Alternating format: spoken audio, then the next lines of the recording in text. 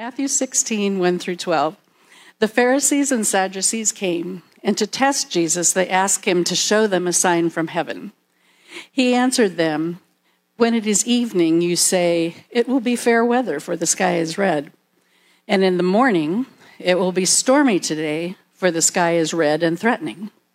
You know how to interpret the appearance of the sky, but you cannot interpret the signs of the times. An evil and adulterous generation asks for a sign, but no sign will be given to it except the sign of Jonah." And then he left and went away. When the disciples reached the other side, they had forgotten to bring any bread. Jesus said to them, "Watch out and beware of the yeast of the Pharisees and Sadducees." They said to one another, "It is because we have brought no bread."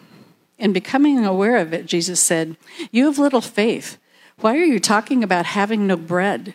Do you still not perceive? Do you still not remember the 5 loaves for the 5,000 and how many baskets you gathered? Or the 7 loaves for the 4,000 and how many baskets you gathered? How could you fail to perceive that I was not speaking about bread? Beware of the yeast of the Pharisees and Sadducees." Then they understood that he had not told them to beware of the yeast of bread, but of the teachings of the Pharisees and Sadducees. This passage is all about people trying to look for signs from Jesus. And this is something that when Jesus was, around, let me give you a little context here. He had just been in a community where he was healing people. He was curing them of their illness. He was welcoming them into the kingdom of heaven. He was reaching out. He was crossing barriers. And before that, he had welcomed a Canaanite woman, someone from a different community, a completely different social background, a completely different faith. He was actually did the miracle of he looked out and saw thousands of people hungry, and quickly he said a prayer, and suddenly everybody had sandwiches. It was just, and so there's a lot of this stuff that's leading up to this moment, and the Pharisees now see him. The Pharisees and the Sadducees, those were the religious leaders, and they came up to him, and they're always trying to trip him up, and they said, "Hey, I tell you what, big boy." They called him Big Boy. That's the Greek translation. The original Hebrew is fancy pants, but I'm not going to go there. So they said, "Why don't you show us a sign? If you're so big in the heaven thing, why don't you show us a sign sign from heaven? Kind of prove to us who you are." And Jesus, imagine that. Imagine you are somebody that has just done this great amount of work. You have just, you've raised millions, you've built bridges, you've built everything, and people look at you and say, what have you done? And you're looking back and you're thinking, but I just worked so hard on all of this. You're not seeing any of this? And he gets really frustrated with the religious leaders, and he says, you guys know the weather. You can look at the weather and you know whether it's time to go out and enjoy the sun, or if it's time to bring that umbrella or whatever. You know by just looking at the sky what it is, but you have no idea what's going on in the sign of the times. In other words, you don't see me. There's no sign that I could give you. I just gave you a bunch of these kind of signs, but you don't see me. And then he gets with his disciples, who he thinks have seen him, and he's walking with them, and he says, "You know what?" He's still stewing. Jesus shared the emotions that we have. There were times when he was happy. There were times when he was joyful. There was times when he was sad. And there's also times when he was just bugged. And he's bugged by this. He's bugged by the fact that the Pharisees and the Sadducees continue to try to trip him up and try to just ridicule him and continue to try to turn people against him. And so he's with his cronies, he's with his disciples. And he's just saying, you know what? Beware the yeast of the Pharisees and the Sadducees. Now, the yeast back then, this was kind of, a lot of scholars think that this was a slang of the times. We actually have slang here, I'm with it. So, but groovy baby, but that's, I'm a little bit, I'm about 30 years off, but the yeast part kind of dates back to Passover when they had to leave, and it was unleavened bread, no yeast. It was that kind of bread. It was the thought of take what you need, you're in a hurry, that kind of thing. But a lot of religious scholars actually think that this was kind of a slang where it had turned its way into, the reference to it had turned its way into nonsense, things you don't need. The yeast, the leaven. When someone would say, I'll beware that guy's leaven, he's full of it. He's got a lot of, just stuff that you don't need. And so Jesus just says this in passing. He says, beware the yeast of the Pharisees and the Sadducees. And this is the part I love, because this is the part that shows us that the disciples sometimes were just boneheads. And I love that, because you go to like cathedrals and stuff and you see them in they're frozen in time in these robes and everything like that. But these were morons. They were just guys that were just like, this is a Jesus. Wow, I'm going to follow him. But they didn't always get it. And that gives us permission to also sometimes not always get it. That's what I love about them. I'm not putting them down. I'm making a connection between us and them. We are just like that, because there are times when we seem like we get it, and then there's times when we just have no clue what Jesus is talking about. And that's what happened. They hear him say, beware of the yeast of the Pharisees and the Sadducees. And they immediately go, oh, we didn't bring sandwiches. We're supposed to bring sandwiches. We didn't bring any bread. Jesus is going to be mad because we didn't bring bread. And that's when Jesus does the very first religious head plant. Just for crying out loud, who am I with here? And he says, don't you guys see what I've been doing? Didn't you were there when thousands of people were fed. Did you see that miracle? Do you see, he's admittedly, he's still venting about the religious leaders, and now he's venting to his disciples that don't understand what he's saying. And he said, don't you understand what the signs are? The sign of the times. Do you understand what that is? You're not understanding it when I say, beware of the yeast of the Pharisees and the Sadducees. What I'm talking about is beware of the negativity and the demanding proof and all of this kind of stuff. Beware of the things that are just trying to constantly trip people up and missing that core message. The core message, even when he fed the thousands with the bread and the fish and the tartar sauce. He did have tartar sauce. So he just fed, because you can't have fish without tartar sauce. That's disgusting. So you just have the bread and the sandwiches and all that kind of stuff.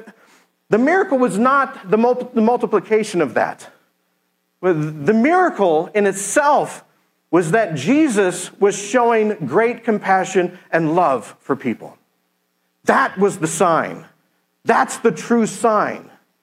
And he's with his disciples that have been with him all the time that he has done miraculous things like walking on water, miraculous things like turning loaves and fish into thousands, miraculous things like healing people. And what he's saying is, do you understand the true sign of this? It's not the little things like I'm doing here. It's the fact that I am reaching out to people. It's the fact that God is here in the flesh saying, I love you. I love you. Isn't that the sign? Don't you see that is the sign? You've walked with me now. You've walked with me for a while now. You have seen me reach beyond class. You've seen me reach beyond religion. You've seen me reach beyond barriers, cultures, to show that God is about love.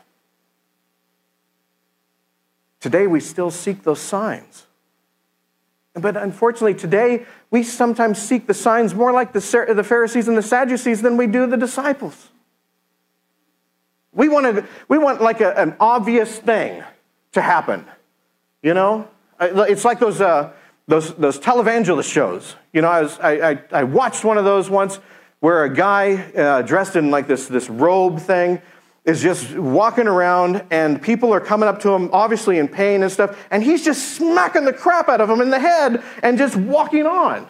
And he's saying that they're healed. He's not even apologizing for hitting them in the face. Some people seek that as the sign. Some people just want to Google something and have that proof right there. But Jesus 2,000 years ago was trying to send us a message that he is still sending today, and that is that sign that you are seeking is always this. Sometimes it's beyond that. Sometimes we have to seek that, even in times of trouble, even in times when we are challenged, even in times when our very lives are threatened. You know, since we started this church, we started out meeting in person, but we always had an online presence, pretty much since day one. And since then, we have had an online community. And especially since COVID, we've had a lot of people that have started watching us online. And one of those families that was here in person since we started, really, that has joined us online is the Ganses. Jen and Patrick Gans, Lorenzo and Luca are a family that have always been with us. We might not see them here in person now, but they're online. And Jen has recently, their family has recently faced some challenges. And she blessed me by sharing her story with me. And I was so touched by it that I asked if we could share it here today. Because what we're talking about is finding those signs. The signs of Christ in your life. The signs of Christ's presence, even when something doesn't seem like it's that slap on the head miracle thing. Because of COVID and all of the restrictions and certain health restrictions, we videotaped my conversation with her. So I'm going to ask that we spend about 13 minutes just listening to Jen's story, and we'll play it. So my name is Jen Gans, and I've been with Neighbors probably, maybe 4 years. I know we came to an Easter service for the first time when Lorenzo was little. And I'm married to my husband, Patrick, and we have 2 boys. Lorenzo is 8 and Luca is 3. So on earlier this summer, actually on Luca's 3rd birthday, I found out that I have breast cancer, which is definitely not the thing that you're thinking you're going to hear when you're a busy mom, you're potty training, you have a family, and you're supposed to be parenting with your husband. And so we got that news, which was a bit of a shock, not something that we expected to hear. And so, immediately I think your mind can start to go to some really dark places when you have so much life ahead of you that you think you have ahead of you. And so the important thing for me was just to not let my mind stay in those dark places. Somehow I was blessed with not being angry through all of this. And I don't know how that happened. I kind of, at the beginning, I think I asked myself, really, what is it that I need to move forward? Because I can't change what I have, but, how do I use my energy on, finding peace with what I had? And but there were times where you start to think about, what if I'm not around, for my kids or whatever. But I didn't spend a lot of time in that space. I really was able to think about, I can't change my diagnosis, but I can change my outlook. And so how do I spend my energy doing that and being the best, mom and wife and everything for whatever time I have left. I started to see things, I kind of asked for peace and asked for how do I find that peace. And, somehow through all of that, I was able to think about okay, I have some surgeries coming up and I have to go through chemo, but somehow through all of that, I was able to start seeing glimpses of beauty and everything. And I could really be focusing on, the support I was given and really all of the I was just in awe by all of the outpouring of support. And that's where I really spent my time thinking about, not I have to start chemo next week or I have to go have surgery. And through all of that, I think the more I did it, the more I was kind of training myself to keep doing that through this journey. So, little things would happen and I would try to stop and appreciate those. Somebody would, tell me wow, this could be, my wife going through that. So I'm going to make sure that I don't take her for granted, or, oh my gosh, now, I'm a woman and I'm going to go take care of myself and get my first mammogram. And, I started to, love my family stronger and more just in a different way. And so I think the more I did that, it was a good practice that, I was able to just kind of stay above the really dark parts of it just by focusing on all of the beautiful parts of it. from the beginning, I've just thought like it's easier for me to not feel like I'm hiding something and just to feel open and really vulnerable. Like I got this thing going on and that's why this might happen, or I might need help here or there. And then the more I did that, the more people would come out, and I saw, people showing me, love and care that I never thought that had that level of care for me. And so like, what a beautiful thing that now I have all of this bigger support system than I knew I ever had.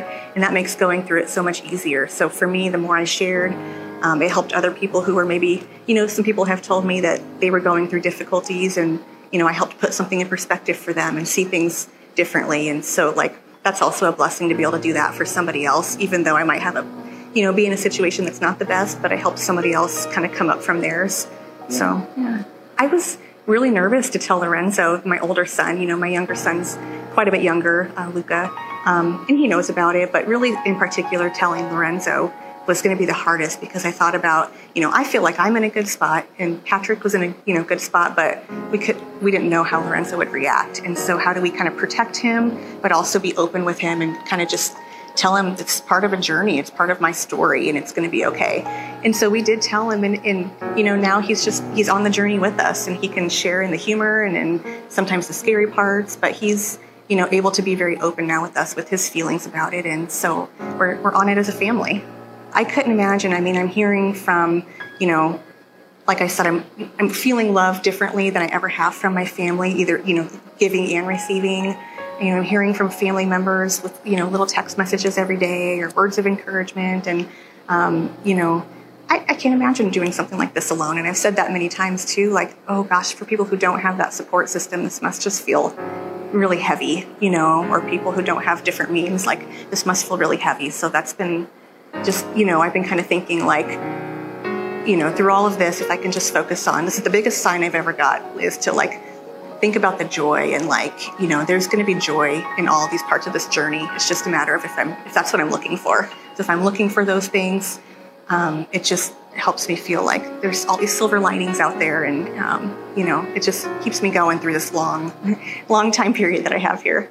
I would say to just try to take time and reflect and think about what will bring you peace. Like, what is it that you need the most to get through this? Is that, I don't know, it could be all kinds of things. And somehow through that, I don't know how, somehow I just was able to just pick up on this whole idea of like, yeah, you can, don't be naive to like the negatives, but like just do count the blessings and do think about every time there's just a little glimpse of something positive out of it. I think that you just have to reflect on it and think about it, journal about it, whatever it is to help remind you, that it's not all the worries. And like, life is as beautiful as you make it, right? So if you have whatever you have in your hands, a short amount of time, a long amount of time, whatever it is, like, I didn't want to spend my time, with this like wasted energy of thinking, kind of dwelling about, what could have been. Because I feel like I can think for a long time about, this should have never happened to me, or what if this, what if that. But I felt like, why am I wasting my energy on that? I still have these beautiful kids to love, and I have all of this stuff to do. So that's where I'm going to focus my energy on. And so I think if you kind of practice that and practice just thinking about the little good things that are in each day, I think that might help train you to get to a little spot, because it's not easy to do. So treatment for me, I got my diagnosis, and then I had about 1 million different scans and tests and biopsies and all kinds of things. And then must have been about a month and a half after my diagnosis, then I had my first surgery. So I had a double mastectomy. I was in the hospital for a night and healed well from that. I did have to go have a follow-up surgery. And again, healing fine from that. And then just a few weeks ago, I started chemotherapy.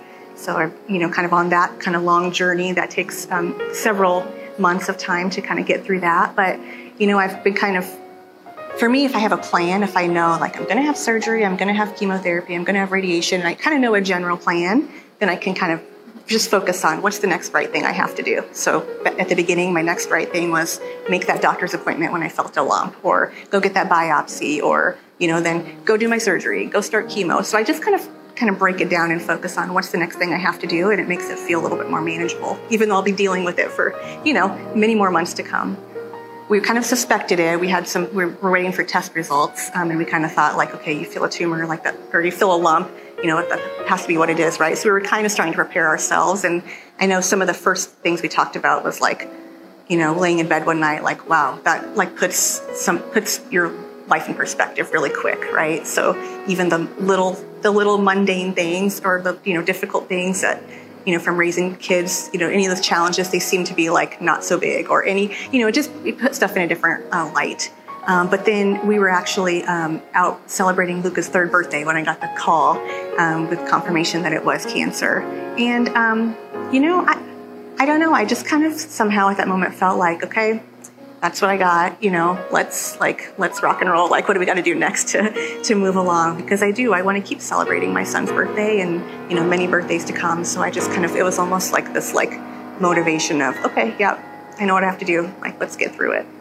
I mean, I would say that during this, I probably got, like many people do when you get to a really troubling time in life, I got to this point of like, oh my gosh, like I have to pray about this, and even though, it's not something that I would do often, but then I remember there was a day I was at the hospital getting some scans, and it was a little bit of a scarier situation because they had question about if my cancer had spread. So I was going in for some more in-depth scans, and there at the hospital, they have this like prayer and meditation room. And I remember sitting in there, and I just remember it being, very quiet, but like super light outside and just kind of the serene feeling of like calmness. And I just remember like my prayer was almost like just very vulnerable, like opening up to like, wow, like I've now through this kind of a reflection of I've seen all of this stuff happen the last few, weeks, and I've felt these different feelings, and just kind of it was more a little bit of gratitude for, what I have felt in terms of support and things like that. It was, prayers for wisdom for my doctors and, hope for healing. But really just, I do remember expressing gratitude specifically for being able to see my family in a new light and like love in a different way. Because I think that, I don't know, it was just something different that I was able to see that I hadn't seen before. And now when I think back about that, no matter what happens, like now I have this gift forever, right? Like this gift happened in that moment where, yes, my scans came back great, that was good. But like the gift that I have is really like, now I'm going to love my family even differently than I've loved them before. And so I would have never had that. So for the rest of my life, now I have that from this experience. So I always reflect on that when I think about, when you asked about, my relationship with Christ and what's the biggest gift or sign. And like that was that moment for me. I remember not asking for a sign or anything in particular. But I just remember, I think if you just be really honest and vulnerable, like then I don't know, it was more of, maybe this was the sign. I don't know. I was just filled with hope and like a little bit of calmness. And I think that I felt trust, and I felt, I don't know, I felt hopeful. And so I think that maybe that was my sign. It wasn't any, specific thing or some, I don't know, very blatant, but I just remember, I don't think there's a sign I can ask for. I just want to ask for like somebody to help me move forward.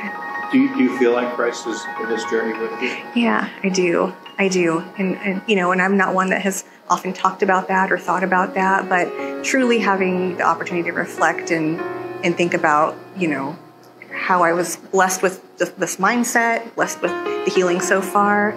I do, because I think, how did I get blessed with this, this ability to kind of seek the positive in the situation? And I think that it's a really special thing, and I do think so.